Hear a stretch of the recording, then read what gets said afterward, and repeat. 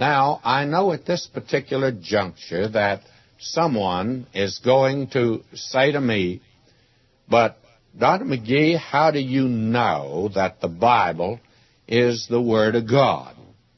Well, it's a good question, and it should be asked and answered. And we would like to offer our answer to the question. There are many ways of proving it. There's internal evidence, in which, of course, we'll be examining as we go through the Scripture, and I've called attention to some already.